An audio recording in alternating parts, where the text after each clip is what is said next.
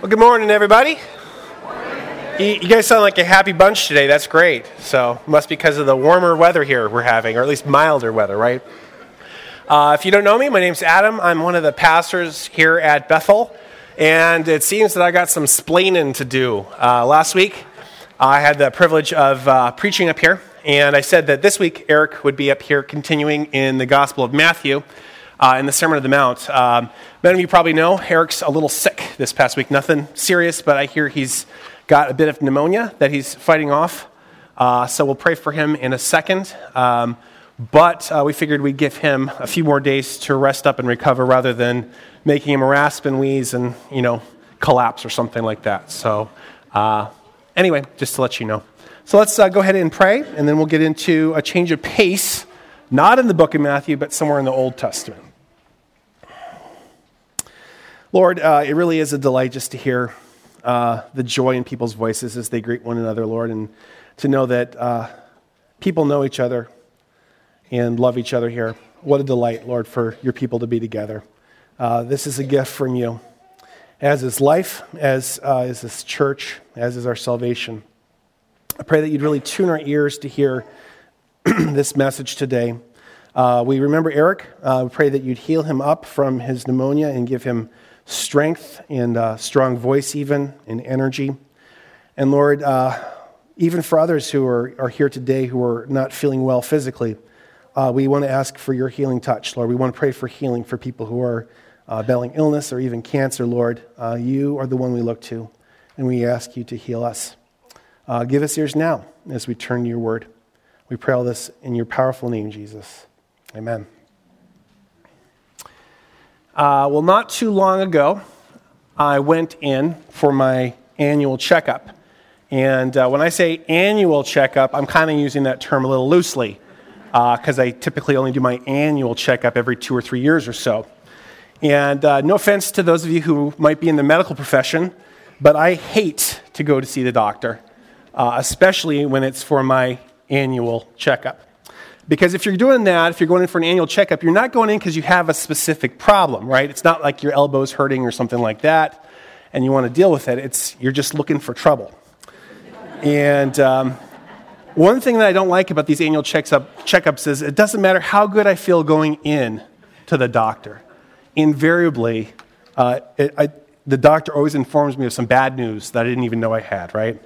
It's like I'll go in there feeling my normal, healthy, happy self, and then the doc will check me out, maybe look over my blood work results, and then he'll get frowny. And he'll say something completely mysterious in medical jargon that I don't understand. And then when I ask him to put it into plain English, he'll just say, "Mr. Pivick, you can never eat pizza again. Start walking 60 miles a week, and I'll see you again next year." And then I walk out of the office, and I'm ashamed to say this, but the temptation is there to completely ignore his advice and to keep on living my life like I did before I went in. I don't always take what the doctor says to heart. I don't typically start my 60-mile-a-week regimen or the pizza. I might stay away for a week or so, but then I find I'm eating it nearly as I did before. And maybe some of you all can relate to this, right? Even we know that our health is a serious thing, but since we feel healthy in the moment, we don't often get too concerned about avoiding a future health disaster. And that's really the truth of the matter, that we don't take to heart a warning when we don't feel like we're in any immediate danger. But there are other times in our life when we acutely feel danger or when we narrowly avoid a total disaster. And that's when we wake up and pay attention. And those are the times that we're most open to reassessing our way of life and to changing our habits. So let's say that medical situation is different. Let's just say that I just had a heart attack and then went in to talk to the doctor. Now, when he looks at me and says, "Mr. Pivick, you can never eat pizza again," he's suddenly got a captive audience. I'm going to look at my wife and my girls, and I'm going to give that doctor and his advice my full attention. Sometimes it takes the equivalent of a health scare to shock us to our senses and give us the incentive or the wake-up call we need to radically change our ways. And that's true with our health, and it's also true with how we deal with sin in our lives. Now, in this analogy, sin is kind of like having high cholesterol, right? If we're feeling okay in the moment, most of us ignore it and don't do too much about it, even though we know that too much of it will kill us. And just like we can be tempted to ignore the advice of doctors to eat healthier and exercise, we can be tempted to ignore the potential dangers of continued patterns of sin in our lives because we don't feel the immediate danger. For example, maybe we like material things. We like stuff, toys. And we think, well, what's the harm in that? That's not that big of a sin. But we never see the direction that stuff is subtly pulling our lives down with, or maybe the influence that it's having on our kids. Or maybe we've carved out a socially acceptable way to nurse our extramarital sexual desires, like by turning into our favorite Netflix series, never perceiving the constant buildup of a plaque of arteries in our souls. Or it could be simple selfishness, that in a desire to fulfill our dreams and our goals and our desires, we don't even pay attention to how it might be affecting others. Or our everyday sin might be in other areas too. And although we know that this materialism or lust or selfishness or whatever our go-to sins are destructive, we might not be tempted to try to change that much if we don't feel immediate danger, right? Change is hard. We talked about this a bit last week. Change is costly. And we often end up spiritualizing everything and cling to our sin while we celebrate the so-called messy Christian life. We say, hey, I'm just a sinner, saved by grace. Sin's going to be with me till the day I die, so why bother trying too hard to deal with it? And for most of us, we're tempted to leave it at that. And I'll say this, yeah, it's true. We are sinners saved by grace. Praise God. It's only because of what Jesus did on the cross for us, because of his resurrection from the dead, that we can have any life or hope or peace. We can't save ourselves.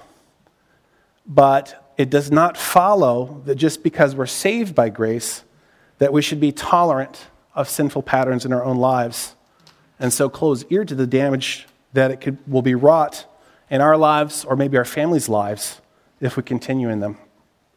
So what can we do so that we can wake up and take this persistent but perhaps everyday sin in our lives seriously? What we need is a shock to our system. What we need is a sort of sin scare of sorts. And that's exactly what God has delivered to us in one particular book in his word. That book is the book of Amos, and that's found in the Old Testament. Amos is the name of the prophet that God has revealed this particular message to, and that's what we're going to look at this morning. So I'd encourage you, if you want to pull out your Bibles and read along with us, we're going to hop around to a few different passages in the book of Amos. It's near the end of the Old Testament, just before the beginning of the New, a few pages back there. I'll give you a chance to turn over there. And if you're looking at the book of Amos, you're going to see that it's 9 chapters long. Well, I figured we have a preach-in today and stay here for 10 hours. Just kidding. We're not going to do that. What we're going to do is I'm going to highlight a few different sections of Amos for us so that we get a bird's eye view of what this book and what the message is all about. And just to give us a starting point to kind of help us figure out this book that we might not go to that often, let me put it to you in these kind of odd terms. Amos is like a non-fatal heart attack. It's a loud and clear wake-up call to the people of God that things have got to change or else. And here's the big idea of the whole book in a nutshell, really. It's not just those who are on the outside of the church, those in the world who don't believe in Jesus, who have a sin problem. We have a sin problem too. Even we, believers in Jesus Christ, need to take sin in our own lives seriously. Or if you want to put it in another way, repentance is for God's people too. So let's look at chapter 1, and we're going to just get a sampling here of this wake-up call. The book of Amos starts in verse 1, chapter 1, and I'll read it here. It says, "The words of Amos, one of the shepherds of Tekoa, what he saw concerning Israel 2 years before the earthquake, when Uzziah was king of Judah and Jeroboam, son of Jehoash, was king of Israel. He said, 'The Lord roars from Zion and thunders from Jerusalem. The pastures of the shepherds dry up, and the top of Carmel withers.'" So this is the start of the book. It basically identifies Amos, the prophet, as a shepherd, and it says when he saw this particular vision from God. And the thing that we need to know here, disregarding some of the names and that kind of thing, is that this was a time of huge prosperity in Israel, in the northern kingdom here. Times were good. Business was booming. It seemed like all was right in the world for this people. And so the message that Amos is bringing of judgment would have been surprisingly shocking to them. But there it is in verse 2 there. God is showing up, and he's showing up in judgment. And what follows for the rest of chapter 1 and really chapter 2 is a series of judgments on different nations that are surrounding Israel. And these announcements are going to follow a very distinct pattern, and that pattern is going to reach a very pointed climax. Now, we're going to just look at one of these examples of God's judgment on the nations just to kind of get a feel for it here. But here's the basic pattern. Amos is going to identify a place, like a nation or a nearby city. He's going to say, this is what their sin was, and then he's going to say, this is God's judgment on that sin. So let's just look at one example of this, and you'll see what I'm saying here. So still in chapter 1, verse 3, it says, this is what the Lord says. For 3 sins of Damascus, okay, so that's the first part. That's who's getting judged, the people of Damascus. Even for 4, I will not turn back my wrath, because she threshed Gilead with sledges having iron teeth. Okay, so that's their specific sin. They're basically being rough with the people of Gilead. Verse 4, I will send fire upon the house of Hazael that will consume the fortresses of Ben-Hadad. I will break down the gate of Damascus. I will destroy the king who is in the valley of Avon and the one who holds the scepter of Beth Eden. The people of Aram will go into exile to Kir, says the Lord. And the last part of that there was a judgment. And really, as you're hearing this, I really encourage you not to tune out here, okay? Don't get hung up on the specific details of where is this valley of this and this other altar of that and who are these people. That's not the point. We want to get the general idea, and the general idea is God's going to identify a nation. He's going to say, this is their sin, and this is how I'm going to judge it. And this pattern repeats itself over and over and over again in the first 2 chapters here. So I'll just skim here verse 6 of chapter 1. It says, for 3 sins of Gaza, even for 4, I will not turn back my wrath. So he points up Gaza, then he says, this is their sin and this is what they're going to do. Just skimming here. Verse 9, Tyre, verse 11, Edom, verse 13, Ammon, chapter 2, verse 1, Moab. And he follows the same pattern. This is the nation or the city that has sinned. This is their sin. This is how I'm going to respond.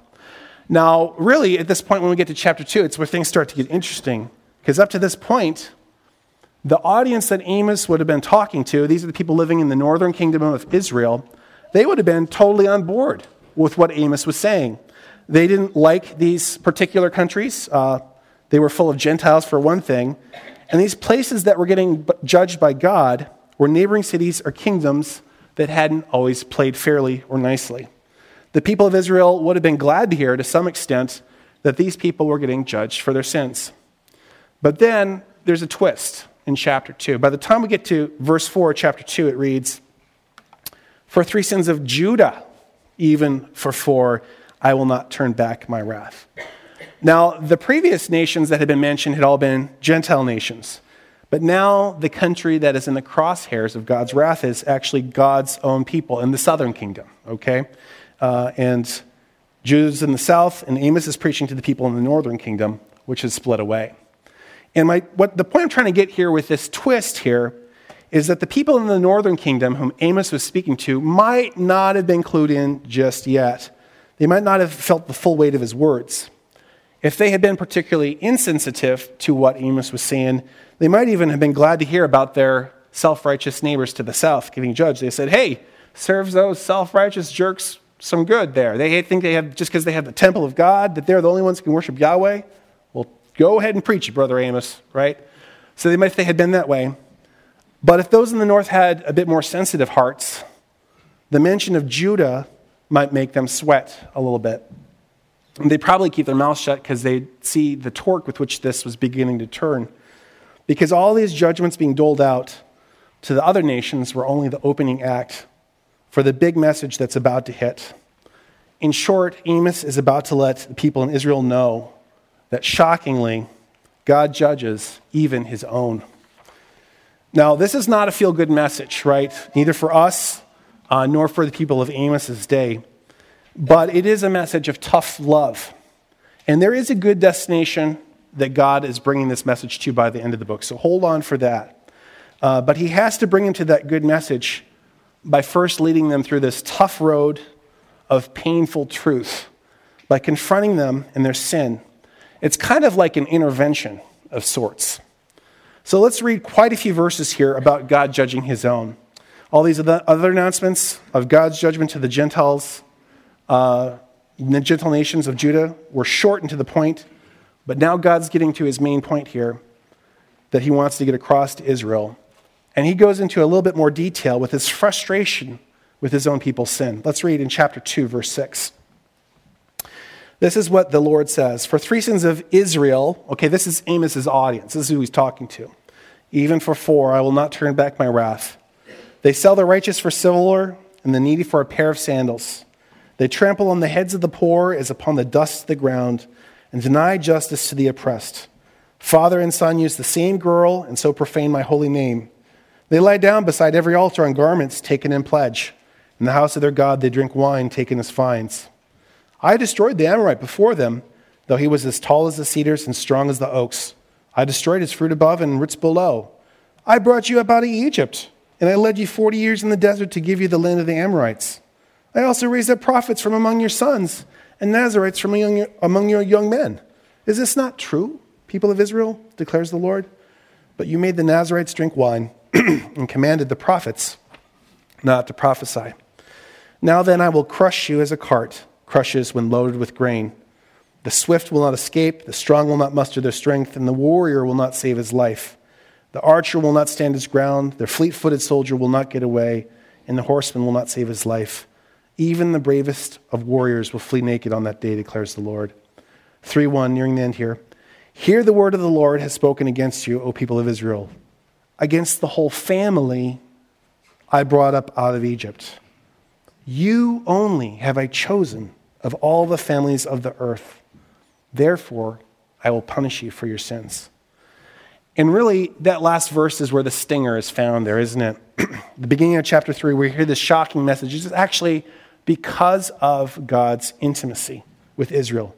Because he's done so much for them in bringing them out of Egypt and defeating their enemies. Because he chose them out of all the families on the earth that he has to punish them. I'll read that verse one more time here. It says, you only have I chosen of all the families on the earth. Therefore, I will punish you for all your sins. Shockingly, God judges even his own. And this really seems counterintuitive to us, right? We figure, well, hey, if God has a close relationship with them, if he's chosen them and he's chosen us in Christ, well, why would he judge his own? A part of that is because of his character. He's holy.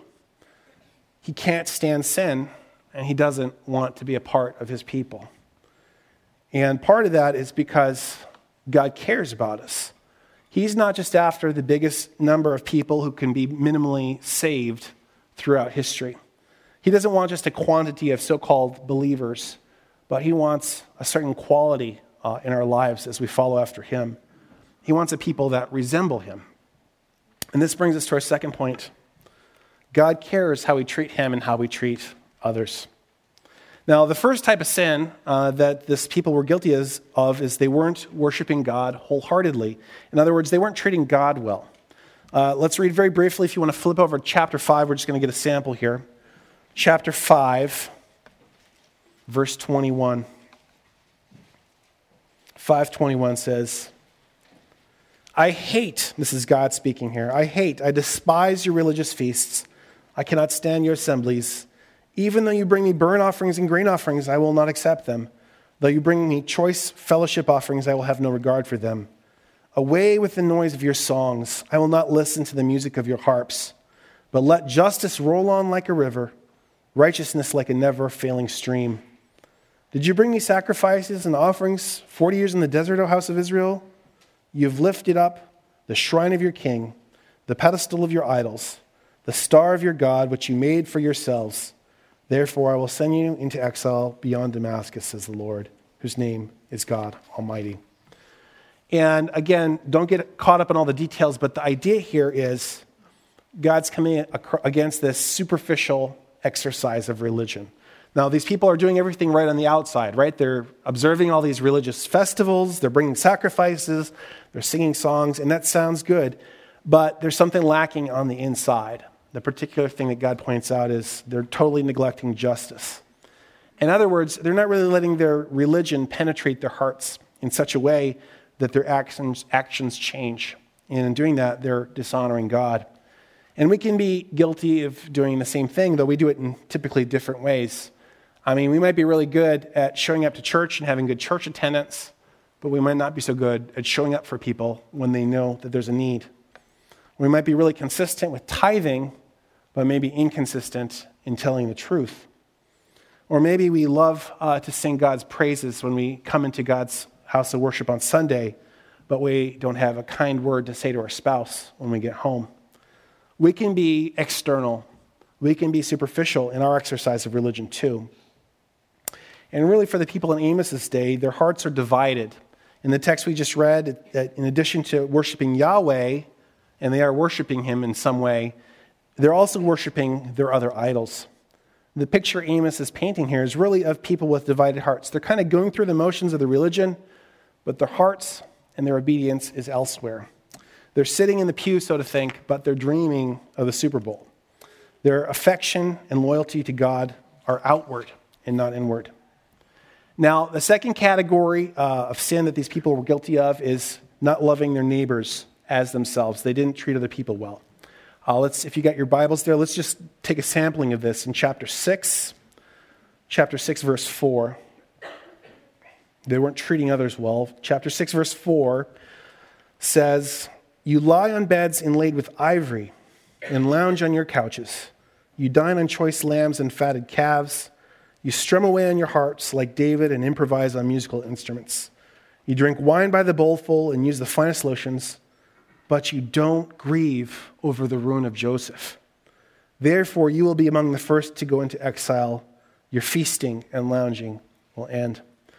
And again, without getting caught up too much on the details, the gist of this is that these people are self-absorbed, right? They're living for their own pleasure.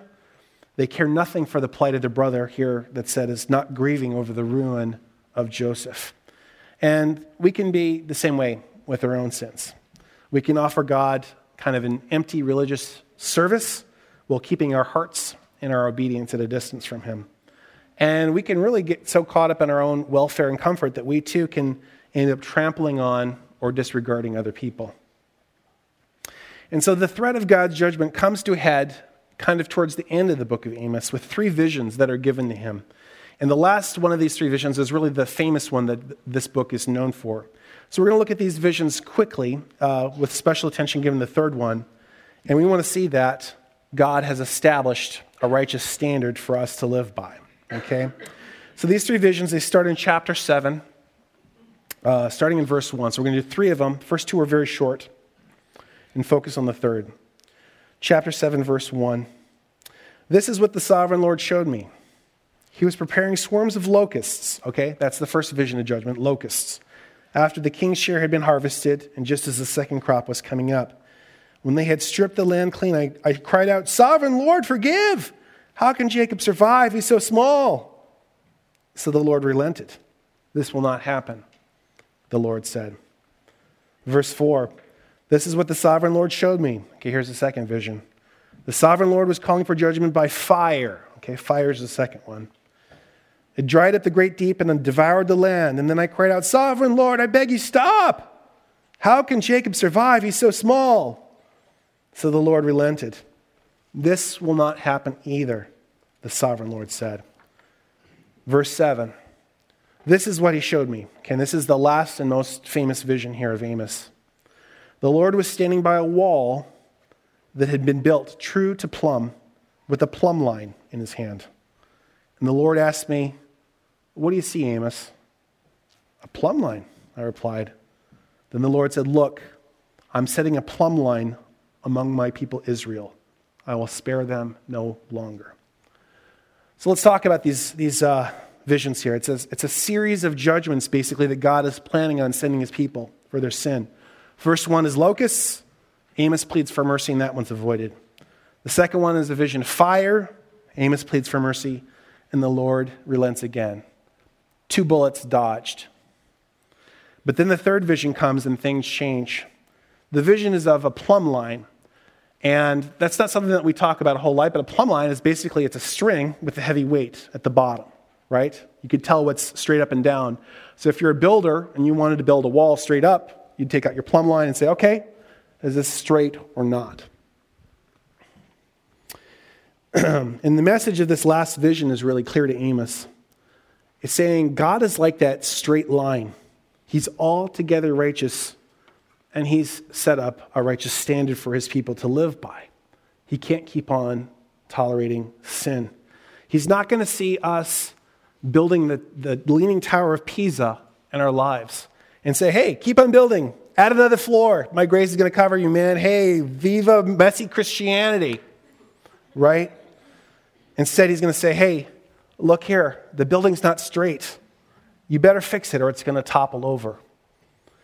God is gracious. Hear that. God is gracious. But he's also righteous, and he does care how we live before him as Christians. He cares how we treat other people. And when we're building crooked, he wants us to see that we're offline, to stop, and to fix what's wrong. Even believers, even us, we need to take sin in our life seriously. Repentance is for God's people too. And that's really what the book of Amos is about. Well, what I want to do kind of here as we get towards the back end is I want us to look about what does it look like in Amos to repent or to take our own sin seriously? How do you take your own sin seriously? How do you do that? I'm going to point out two things from the text here in Amos. The first thing is that repentance, or if you want to say taking your own sin seriously, includes turning to God with a broken heart. Very quickly, I'm going to read in chapter 5, verse 4. Chapter 5, verse 4, it says, "This is what the Lord says to the house of Israel. Seek me and live.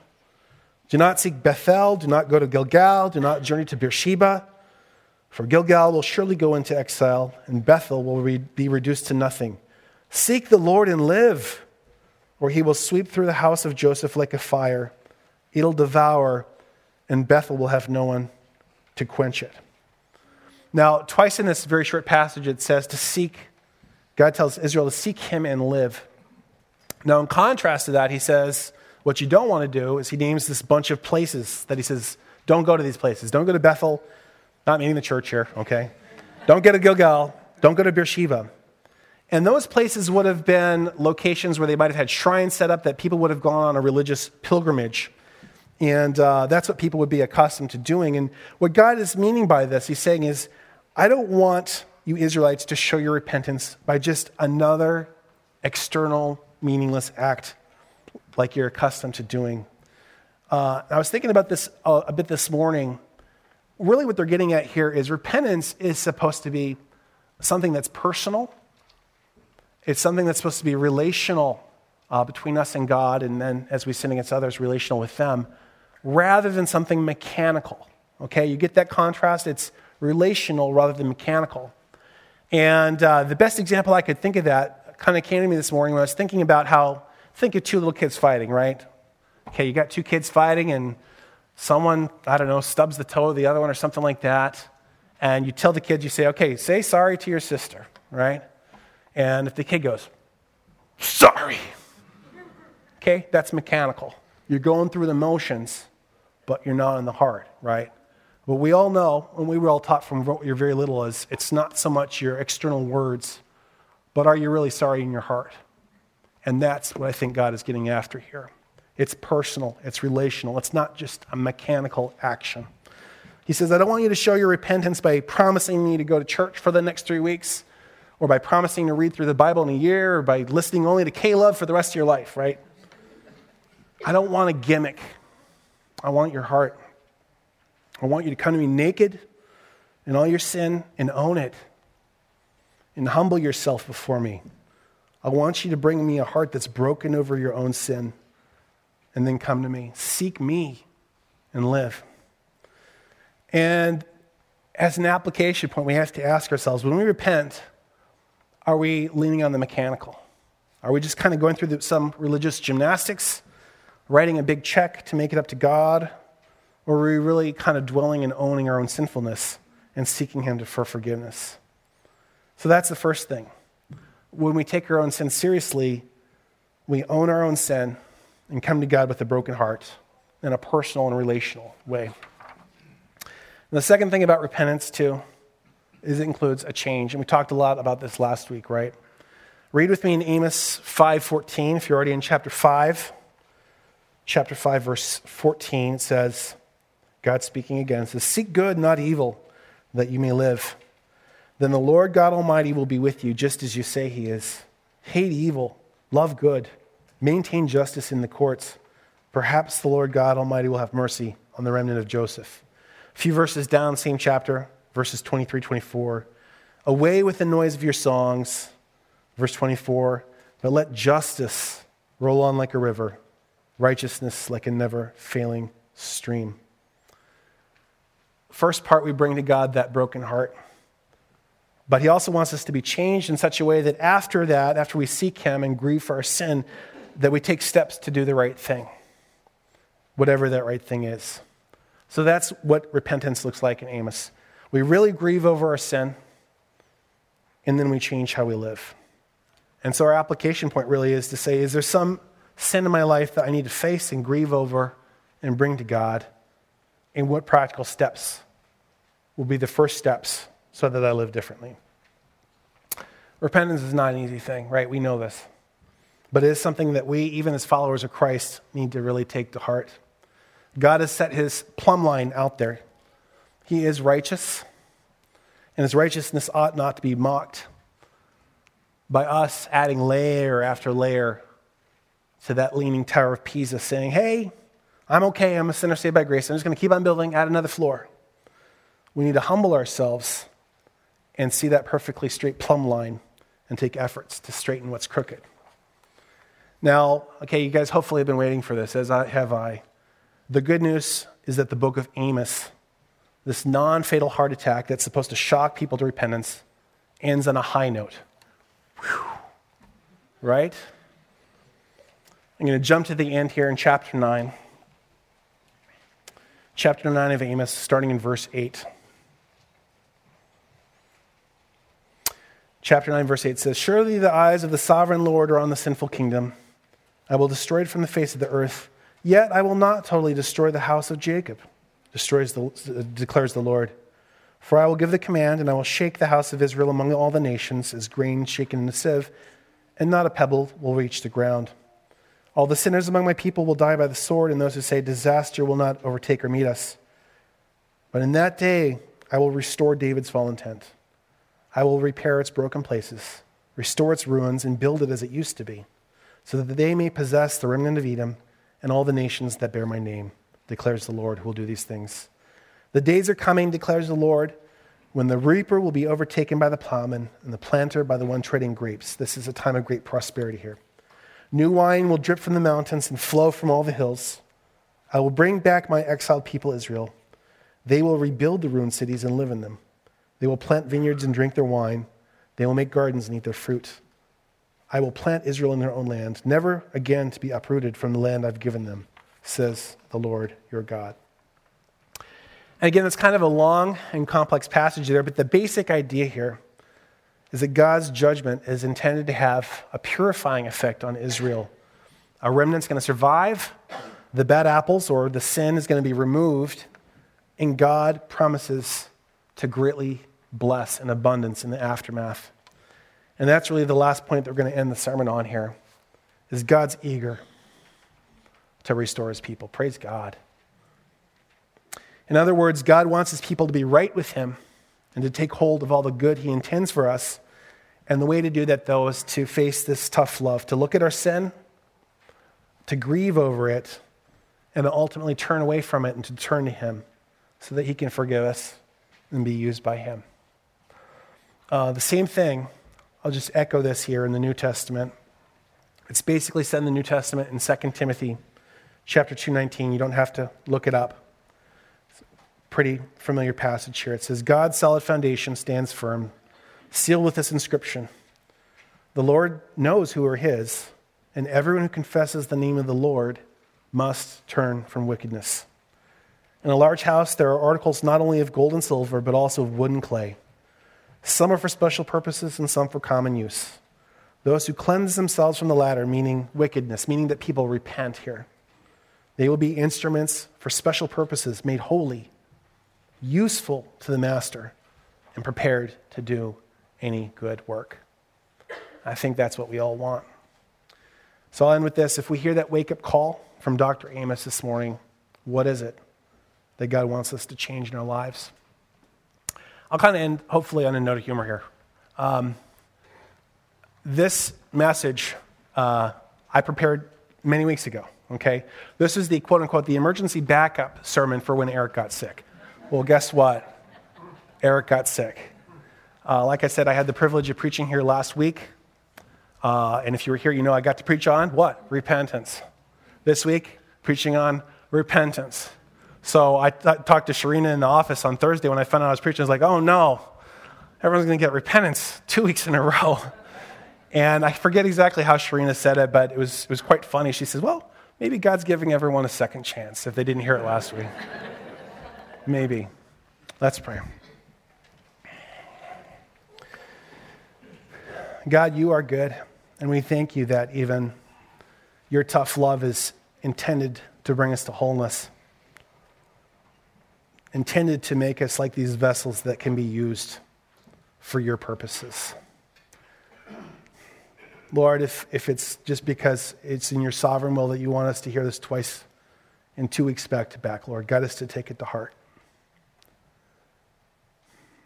Pinpoint things in our hearts that we need to give to you so that we can live in a way that really honors you and glorifies you. That's our desire. We love you and we pray in your name, Jesus. Amen.